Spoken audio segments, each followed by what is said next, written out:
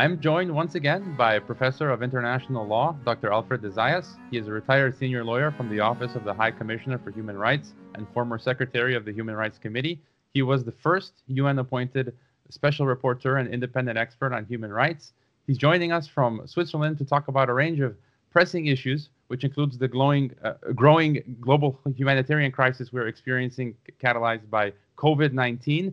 Before we begin the interview, let me just remind listeners that our recent interview with law professor Dr. Francis Boyle was just terminated by YouTube. It had over 300,000 views. It's still available on all of our audio podcast channels such as SoundCloud, Apple, Google Podcasts, Spotify, and so on, as well as our alternative video channels such as BitChute.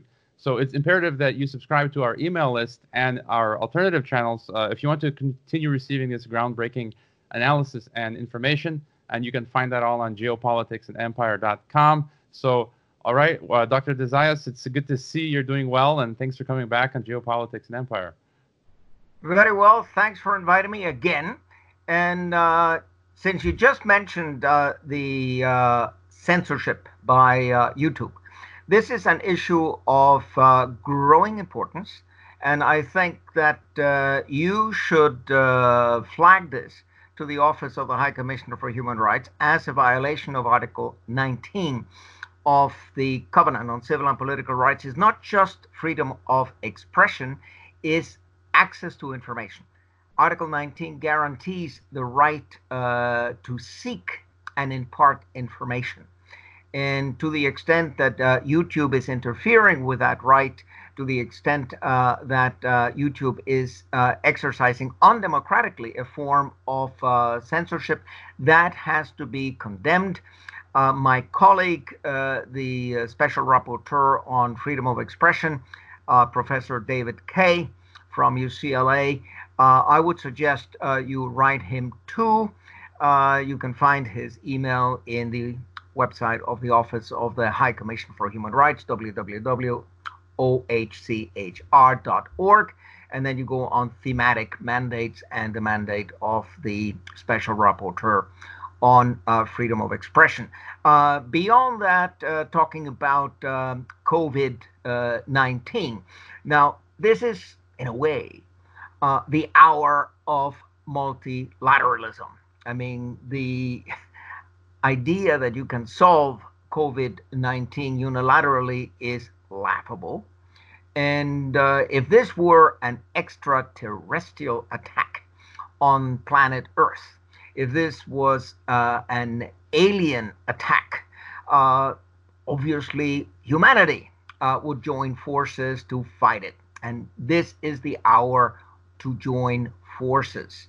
And obviously, immediate help is needed. There are some countries that need more help than others, some countries that have been, shall we say, touched severely, like Italy, like Spain, etc. China is helping with masks and with all sorts of other medical equipment, but it's going to get worse before it gets better.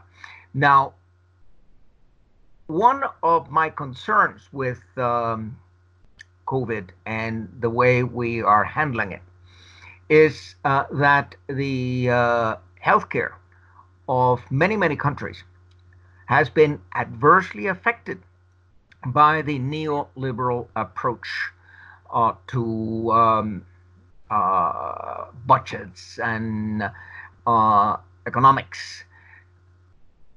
Countries have been forced to adopt so-called austerity measures, and the austerity measures has been applied in the field of infrastructure, in the field of research and development in matters of health and pandemics, etc., in healthcare. Now, already in my report to the General Assembly back in 2017 about the International Monetary Fund and their loan conditionalities, I condemned the loan conditionalities because they led to a diminution of the state investment in social matters, in particular in healthcare.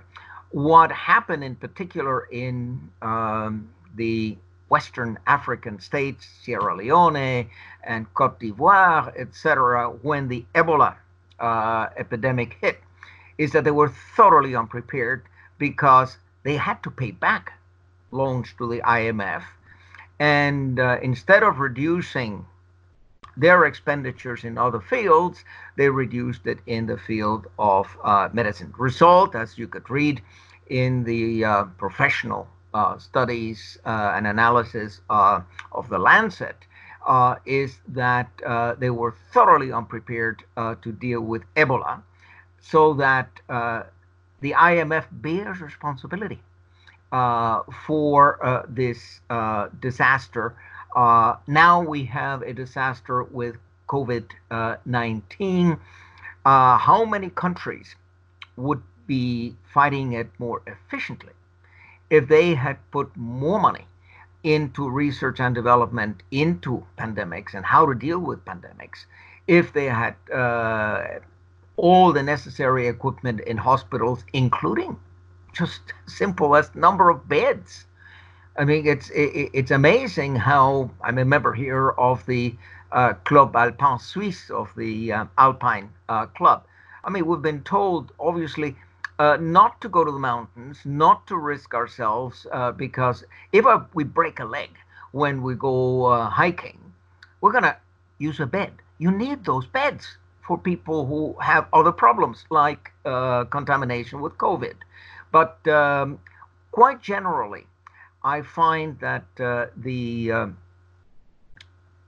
budgets of the United States, of most European countries, most NATO countries, for instance, it's obscene. The amount of money that is devoted to war, that is devoted to war mongering, that is devoted to the military, industrial, financial complex. These are the only people who are profiteering from the situation. $1 trillion in the United States goes into matters directly or indirectly related to war, directed to the Pentagon or to nuclear energy and nuclear tests and all sorts of things. Now, if that money had been put into hospitals, we wouldn't have people dying as we do in the United States. And I'm not saying only because of pandemics, I'm saying just quite routinely. People die unnecessarily because we don't have a functioning healthcare system in the United States. So the priorities are all wrong, and I think it is imperative that all countries in the European Union and all countries members of NATO stop their aggressive wars, whether it be in Libya or in Syria, where they all have their hands full of blood, and they concentrate on their responsibility to protect their own citizens. I mean, we talk a lot about R2P. Well, R2P is not going and getting involved somewhere at 10,000 kilometers from your home and meddling in the affairs of another country. R2P means protecting your own population from pandemics, protecting your own population from the scourge of war. And as I said, those priorities must be recognized. Now, going back to concrete measures, you know that Iran has released a considerable number of detainees in connection with coronavirus. I think the state of Ohio in the United States is releasing prisoners in connection with the pandemic. Now, there are many other persons who are detained, and especially those who are detained unjustly, those who are victims of arbitrary detention, like Julian Assange in the United Kingdom. These people should be released.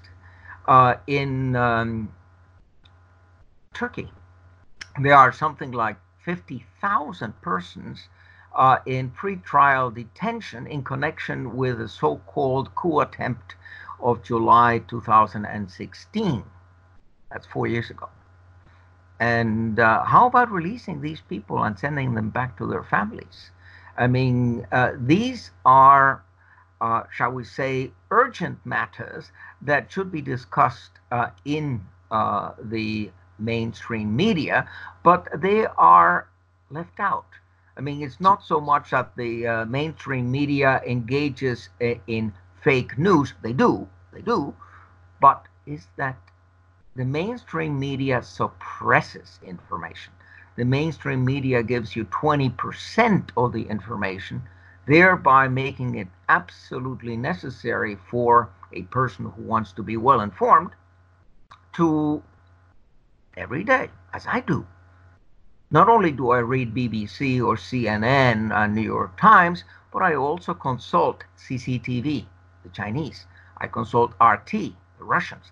I consult Telesur, the Latin Americans. I consult Al Jazeera. And I consult, of course, the other alternative media like the Real News Network, Amy Martin, and the Empire Files, and Amy Goodman, and Democracy Now, etc., etc. So you yourself are doing something important. I mean, you are getting some information out that otherwise is not out. You interviewed Francis Boyle. Most people do not know that Professor Francis Boyle has not one, but two doctorates from Harvard University. He is not just any other professor. He is a particularly brilliant man, but of course, he says things that are politically incorrect. He says things that the elites do not want people to know. And that's why he is being blocked. That's why he's being mobbed. That's why he's being threatened. Me too. I mean, I get all sorts of insults in my email. I get insults in my Twitter and in my Facebook. And when I went to Venezuela back in 2017, in November, December 17, there was a huge Facebook and Twitter campaign against me in which I was threatened. So these are things that have to be kept in mind. It's very important to have courageous journalists who at least make an effort to get the information out to the citizen. So on that note of this censorship that's going on, you've been tweeting about certain issues such as Yanis Varoufakis, who released these EuroLeaks, which show the undemocratic nature of the EU. You're talking about Julian Assange. I think today they just released Chelsea Manning, and so and now we're in light of the context of COVID-19.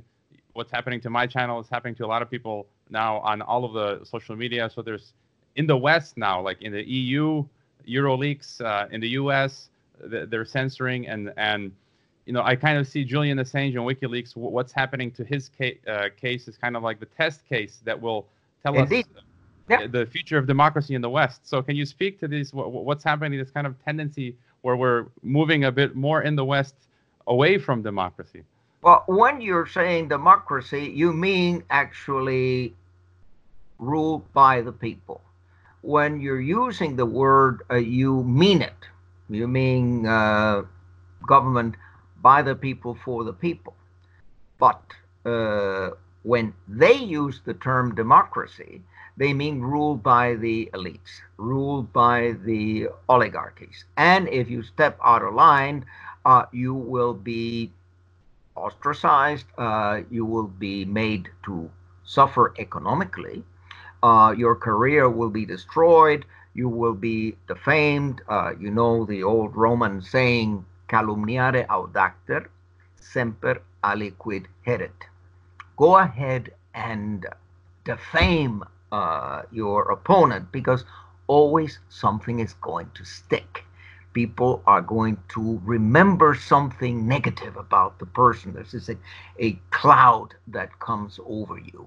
So what we're witnessing is the hijacking of the system. Uh, People talk about the rule of law, but they don't mean the rule of justice. They mean positivism.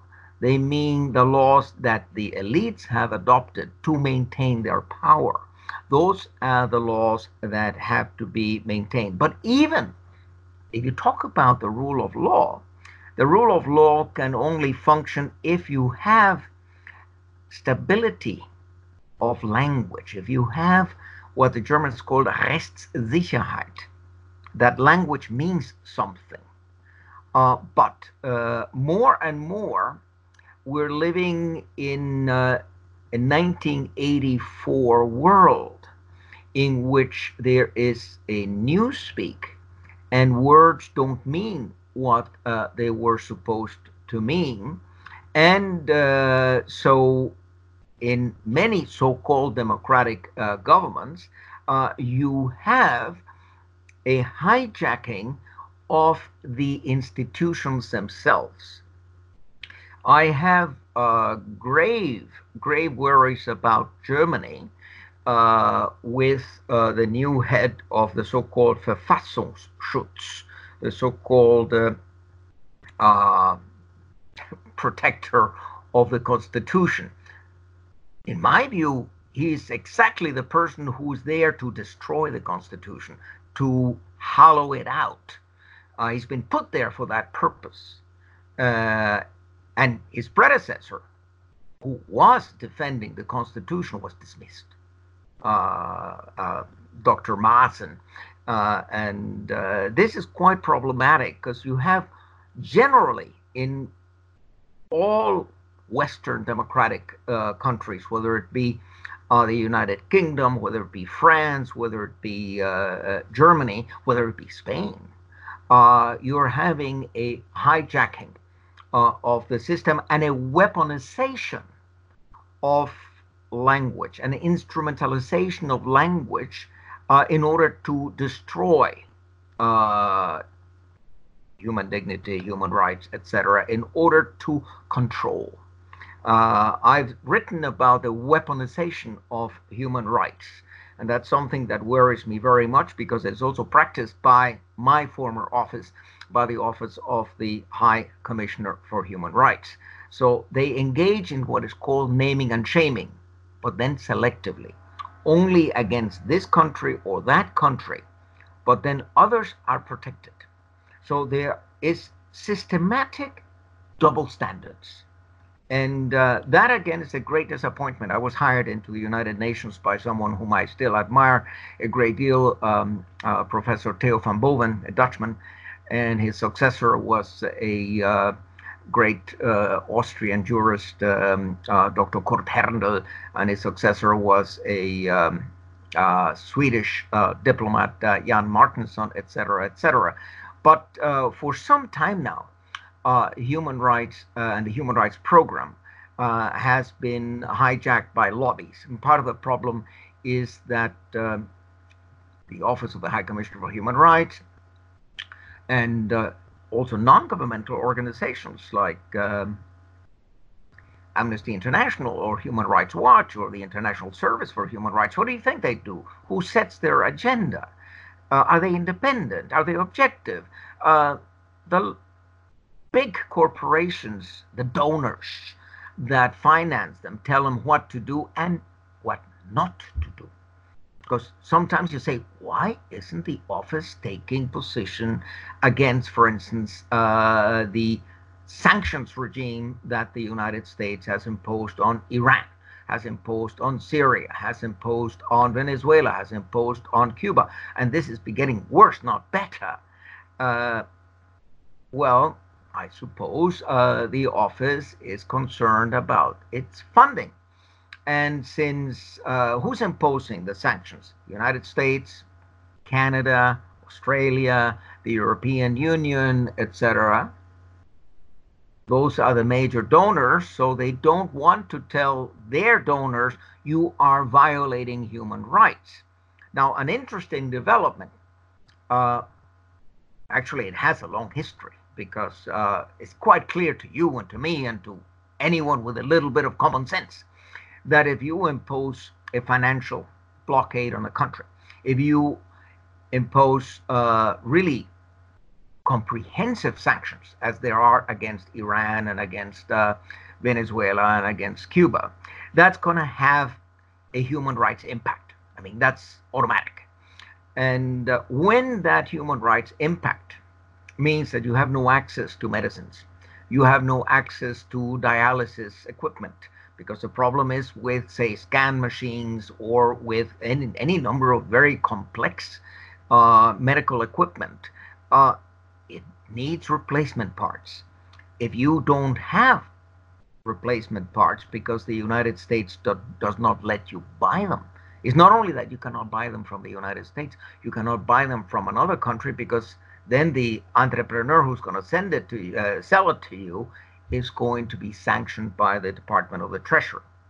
And the sanctions, by the way, are huge. The penalties can be $200,000, $500,000, et cetera, if you have any dealings with Iran or any dealings with Cuba. So what happens is that pharmaceutical companies, and other enterprises simply drop the client. There's too much risk with that client, so we drop them. And what is then the next consequence? The next consequence is you are diabetic, you cannot access insulin, you die. You have HIV/AIDS, you do not have access to the antiretroviral drugs, you die. And now with the pandemic of COVID, if you don't get the kind of medicine you need, even to be able to diagnose that you have COVID-19, you are at a greater risk of dying. Professor Jeffrey Sachs and Mark Weisbrot. Jeffrey Sachs is professor in Columbia since the year 2000. He's been the senior advisor of the Secretary General.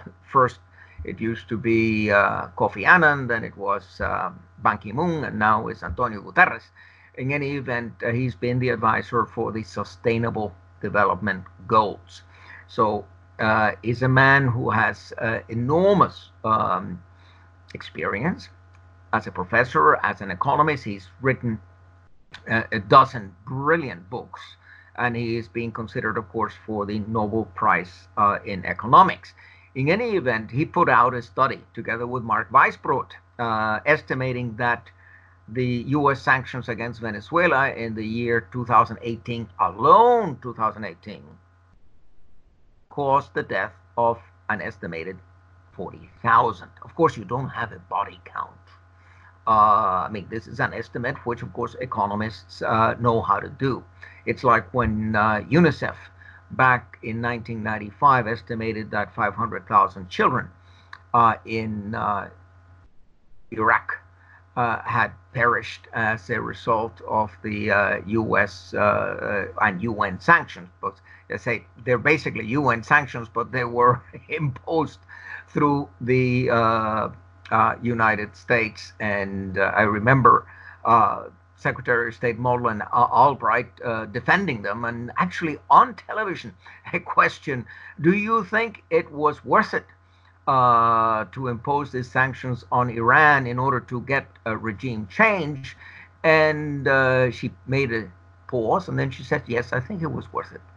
500,000 deaths, by the way, by the time the sanctions got lifted, more than a million had perished as a direct result of the sanctions. No, when you have a million deaths, or say you have in Venezuela now, say the number of people who died in the year 2015, 2016, 2017, 2018, 2019, I wouldn't be surprised if the number of deaths is well in excess of 100,000.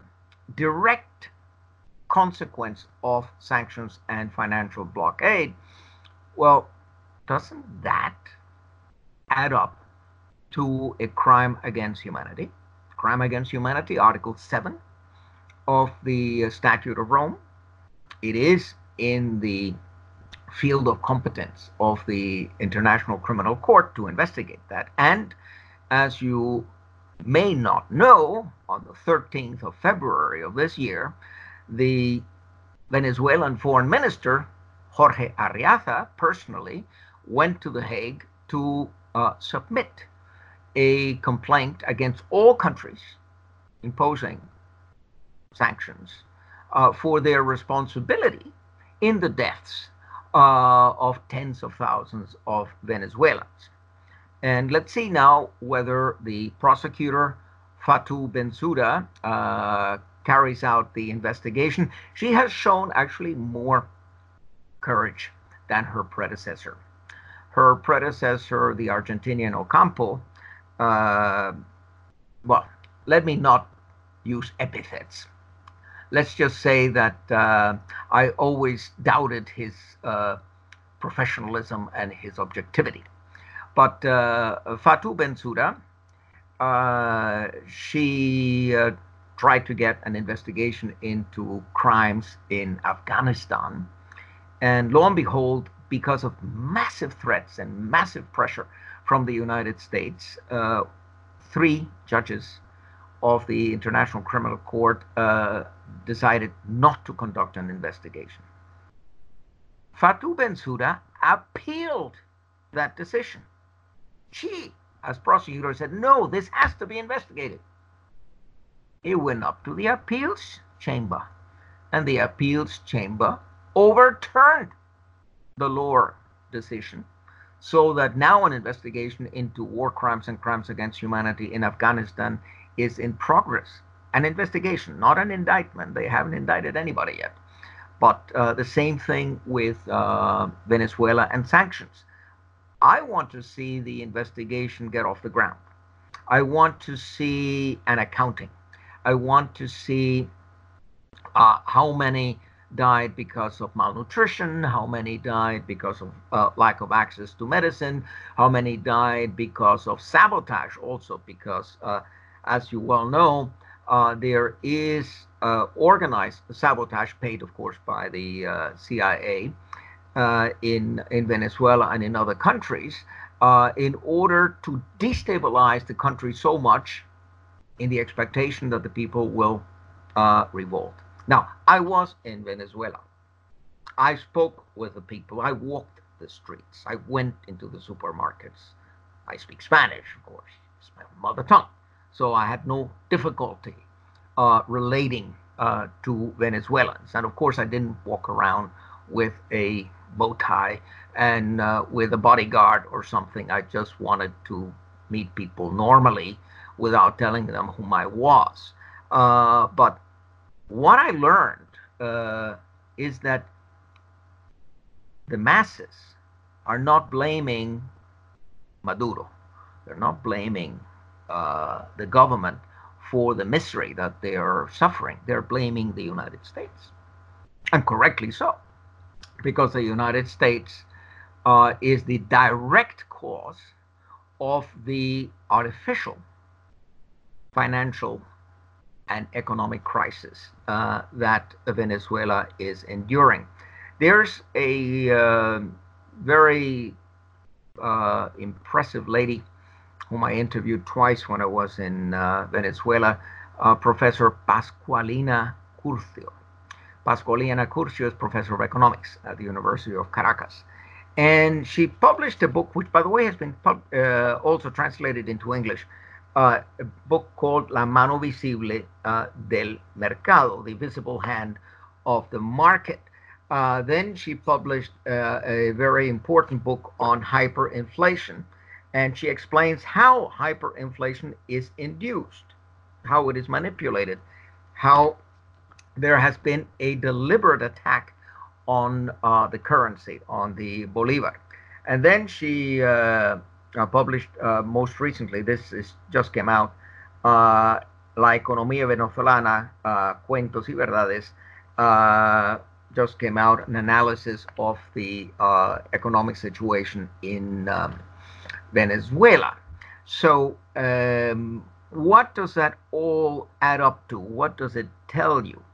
It tells you that this is a non-conventional war. This is a hybrid war. This is a deliberate attempt at regime change through asphyxiation. The idea is to asphyxiate the economy of the country so that sooner or later they will surrender. It's like the siege of Leningrad in the Second World War.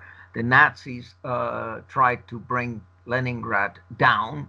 So for 872 days, they sieged the town, and the estimates go from 700,000 to 1,000,000 deaths directly resulting from the siege of the town. So what is the United States doing? The United States is besieging a whole country. It's not attacking the country with the Air Force or with tanks, or it's attacking them with drones. You remember the drone attack on Maduro that miserably failed, but in any event, there was a drone attack and it was organized in the United States. As the case may be, here you have a war situation in which you are besieging a country in the purpose that the government will collapse. The fact is that, as I said, the Venezuelan people, even if the society is very polarized, of course, the opposition, they have their Guaidos and their Capriles and their Ledesmas and their Borges, etc., but they're all puppets of Washington. I think they're not interested in the well-being of the Venezuelan people. They're interested in the well-being of the 1%, well-beings of the Venezuelan elites, and they want to go back to the good old days when the rich were rich and the poor were poor. And so the idea of a more equitable distribution of wealth is not what either Guaido or Ledesma or the others are aiming at. They're aiming at, shall we say, the great privatization so that they can buy the natural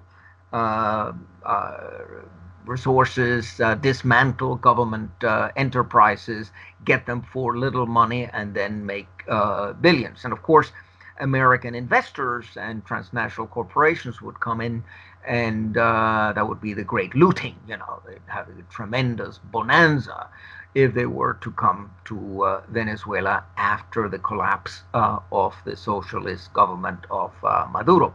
So that is what is at stake.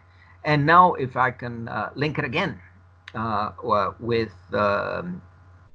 COVID and the world humanitarian crisis that we are living through, well, isn't it a crime against humanity to maintain this sanctions regime and this asphyxiation policy against Venezuela now that there is this worldwide danger posed by COVID-19? How many more Venezuelans will die because of the sanctions? To what extent has the capacity of Venezuela to combat the COVID-19 been so weakened through the sanctions that they will not be able to cope with it? I mean, these are questions that I am posing. I'd like to see some answers. And I'd like to see the International Court of Justice take up the matter. Not only the International Criminal Court, the International Court of Justice could examine the legality, or rather the illegality, of the sanctions as a violation of the United Nations Charter. What I always say is that the UN Charter is the constitution of the world. The principles and purposes of the organization are in Articles 1 and 2 of the Charter. The principles of multilateralism, the principles of solidarity, the principles of cooperation are in Articles 55, 56, etc., etc. That's what I would like to see the International Court of Justice do. In order to do that, of course, it cannot do it motu proprio. It cannot just simply say, oh, I feel like issuing a statement on sanctions. It's necessary that the General Assembly adopt a resolution and elevate the legal questions to the ICJ. What are the consequences? Because if you have a violation of international law, there's also an obligation to make reparation. So the International Court of Justice could estimate the damage that these sanctions have done on Cuba, on Iran, on Venezuela, on Nicaragua, on Syria, etc., and say the United States has an obligation to make reparation, not only to lift the sanctions, but to make reparation in a certain amount. I would like to see that. But don't hold your breath. The United States is not about to roll over. That is, Trump will continue his bullying. He will continue his attitude of being legibus solutus, of being above international law, and of having total impunity, whatever he does. As you know, the United States is not a state party to the Rome Statute, so you cannot directly indict an American because the United States has not recognized it. But of course, you could indict allies of the United States who are indeed parties to the International Criminal Court statute. As we know from other United Nations reports, every time that there are so-called safeguards, they don't work. And there's a study with regard to the sanctions imposed on Syria that shows exactly that. They interviewed medical doctors in Syria, and they say, well, yes, there is an exclusion. In principle, you should be able to import medicines. The fact is that because of the sanctions, the whole thing is so risky for an enterprise that the enterprise that is interested in profit saying, the Syrian market doesn't interest me anymore. It's just too complicated. So they drop it. And the consequence is, even though there would be a loophole that would allow humanitarian aid or medical aid to enter Syria, it's not being used because enterprises, time is money. The whole procedure of it is so complex that they say, forget it. No, drop Syria, drop Iran, drop Venezuela. We're out of it. And so that is a matter that I would like to see understood. And you can help in making these matters understood. Another recent scandal, and we're going to see what happens in May, probably will be postponed because of the COVID-19. Bolivia. I mean, Bolivia, we've had another example of a right-wing coup d'etat. Totally illegal, you know, the destruction of the rule of law and the complicity of the Organization of American States in the coup d'etat. It's absolutely shocking that the Organization of American States that should be there to protect democracy, to protect the rule of law, would be one of the tools of Washington in bringing down the government of Evo Morales. The government of Evo Morales now has been vindicated in a study of the SERP and in a study of the Massachusetts Institute of Technology, confirming there was no fraud. The elections in October 2019 were proper, and Evo Morales won the elections, so he should still be president. But again, since the United States, and this is well known, the United States bribed members of the military in Bolivia. I mean, the life of Evo Morales was in very high danger. He was threatened, and if the military that should protect him actually is the one that tells him, get out, ones that tells me we're not supporting you, well, he saw the writing on the wall, and he left basically because he didn't want to see a bloodbath in his country. He loves his country much too much to accept a bloodbath. And then you have this farce of an interim president in Janine Áñez. It's so laughable.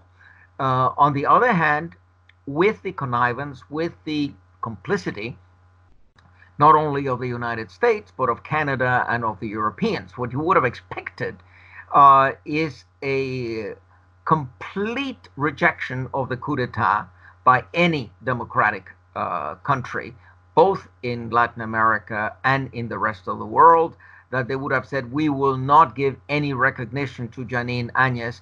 What was done against Evo Morales is completely off the wall, completely unacceptable. We won't play the game, etc. But the European Union is playing the game.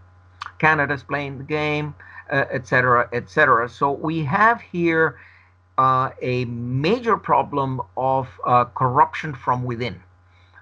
Those countries that should be protecting the rule of law and protecting shall we say, the democratic traditions of America are precisely the governments that are betraying it. And the organization that is there to monitor what's going on, the Organization of American States, is actually an active participant in the coup. Now, back 2,000 years ago, the Roman author and philosopher Juvenalis, in his satires, he posed the question of questions, which is just as relevant today as it was then. Quis custodiet ipsos custodes?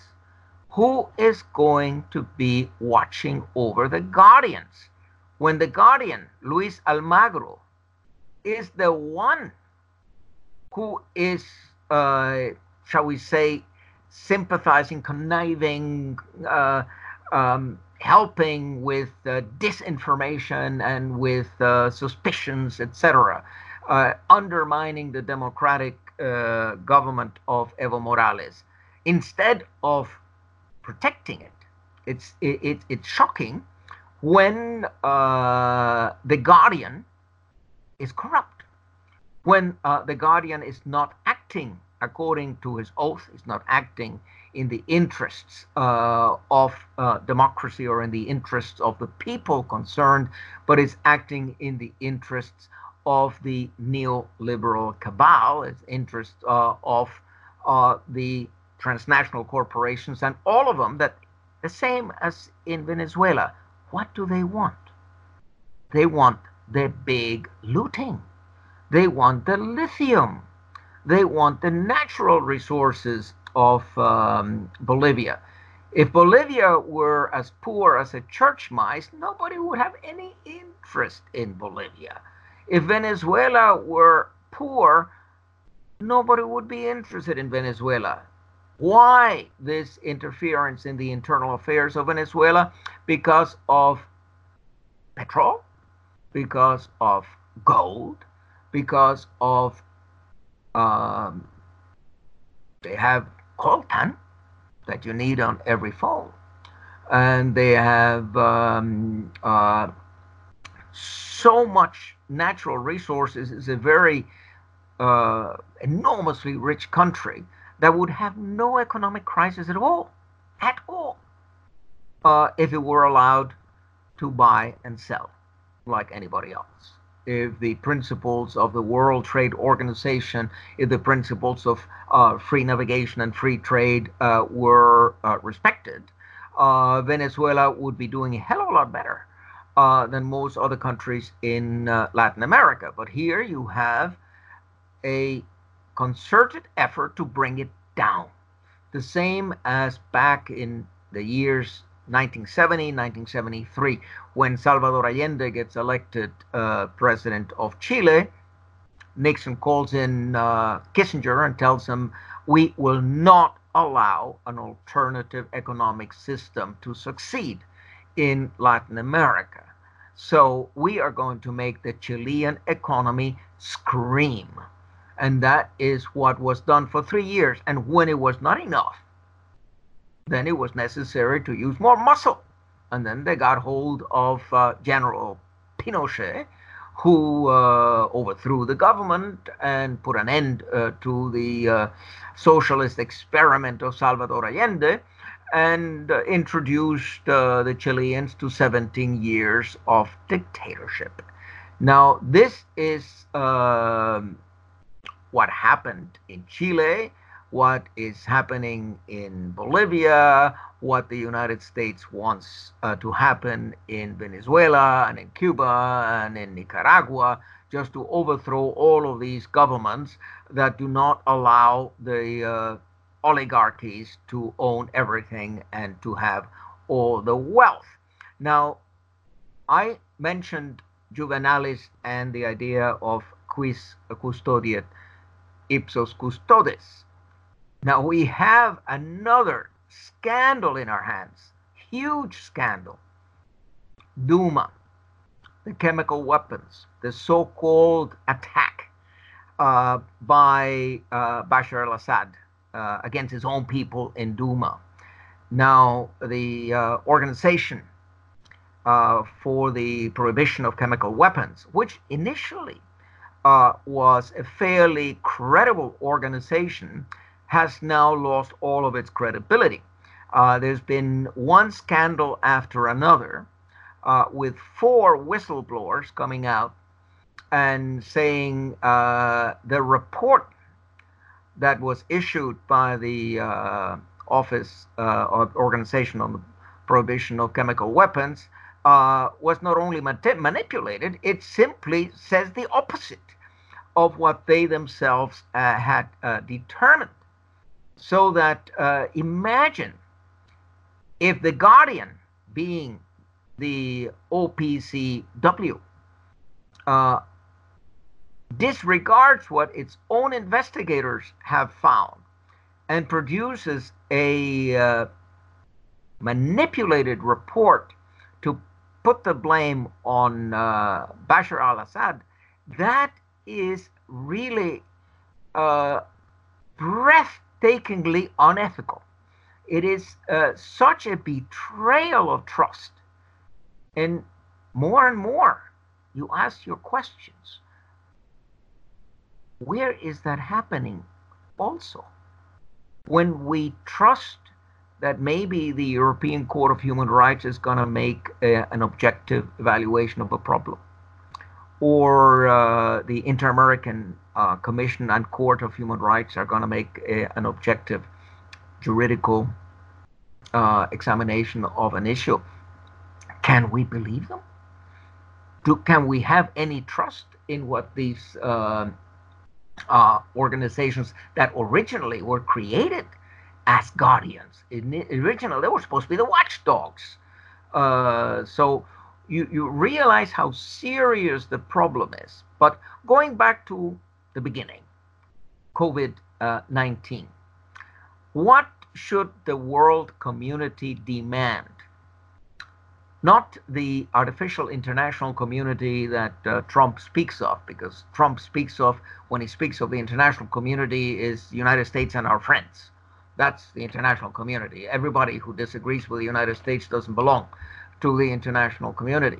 But the world community, meaning people, peoples, people power, they should demand that in this situation of a world pandemic, that immediately all sanctions must be lifted. Sanctions are killing people in Iran, they're killing people in Syria, they're killing people in Venezuela and Cuba. These sanctions are crimes against humanity. They must be lifted. And they can be lifted if enough demand by peoples in every country, in the third world, in Africa, in Asia, in Latin America, if that is articulated. But then we come back to another problem that we were discussing earlier, the media. Who owns the media? When the media is the corporate media, and the corporations want to continue making money, and the corporations have an interest in maintaining the status quo, they don't want to change. They don't want to have socialist governments where they will make lesser profits. So this takeover of the media by the corporations is one of the most anti-democratic developments of the last 50 years. I remember when I was a student in Chicago in high school that we used to have like 30 newspapers. And whether you read the Chicago Tribune, which had a Republican conservative point of view, or the Chicago Sun-Times that was more, shall we say, socialistic, democratic, etc., you had really distinct points of view, and you had a whole spectrum of views in 30 newspapers or so. When I went back to Chicago in 1993 as professor, I was professor there for a year, 93, 94, professor of law at the DePaul University College of Law. Well, whether you read the Chicago Tribune or the Chicago Sun-Times, it was exactly the same thing. Whether you read any newspaper, the Los Angeles Times or the Wall Street Journal, you were still getting the oligarchic point of view and the point of view of CNN, essentially. So the plurality of views had disappeared. And my experience as special rapporteur of the United Nations is that my reports, my press releases were picked up primarily by the alternative media. The major media tended to ignore whatever I stated or wrote, most notably in the case of my report on Venezuela, since I was not singing the song that they expected me to sing. But my malaise, my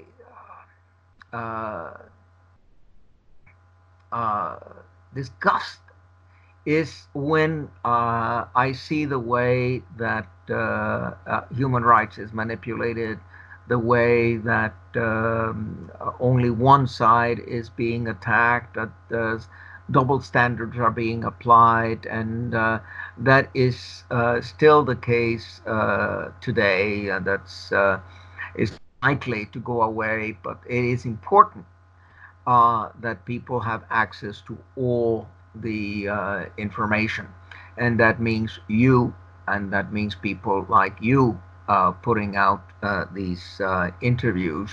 I don't think that this interview is likely to be censored by YouTube.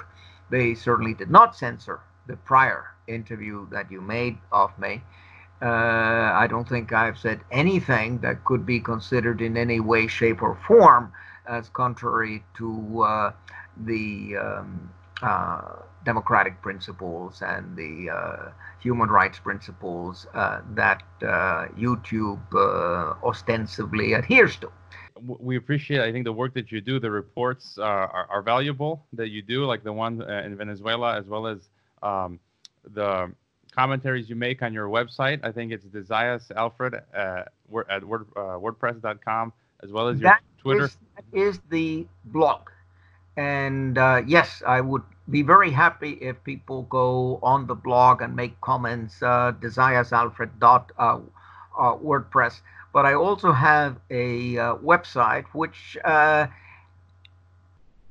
encompasses my articles, chapters in books, my literary endeavors, and that is www.alfreddesaias, in one word, .com, not org, com. So www.alfreddesaias.com. There again, you go on publications, and then you will find many of my articles and books, etc. And you will find also reviews, because one thing that dismays me in this world of fake news and disinformation is that some critics pretend that my books were negatively reviewed. Well, the fact is that certainly 90% of the reviews were very positive.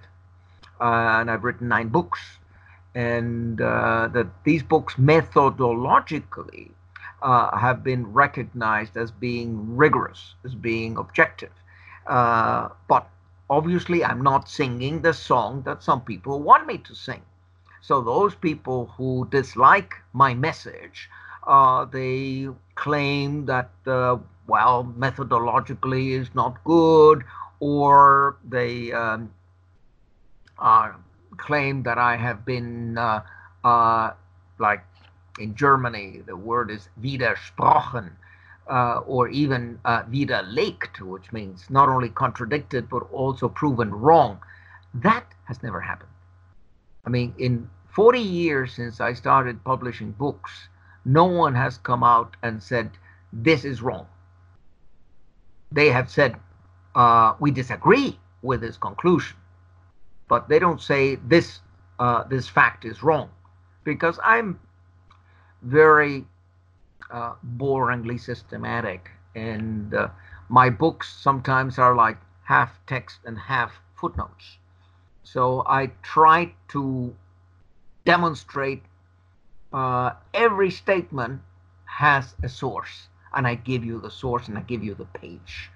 Or if there have been personal interviews, then I say personal interview carried on this and this a day, where, etc.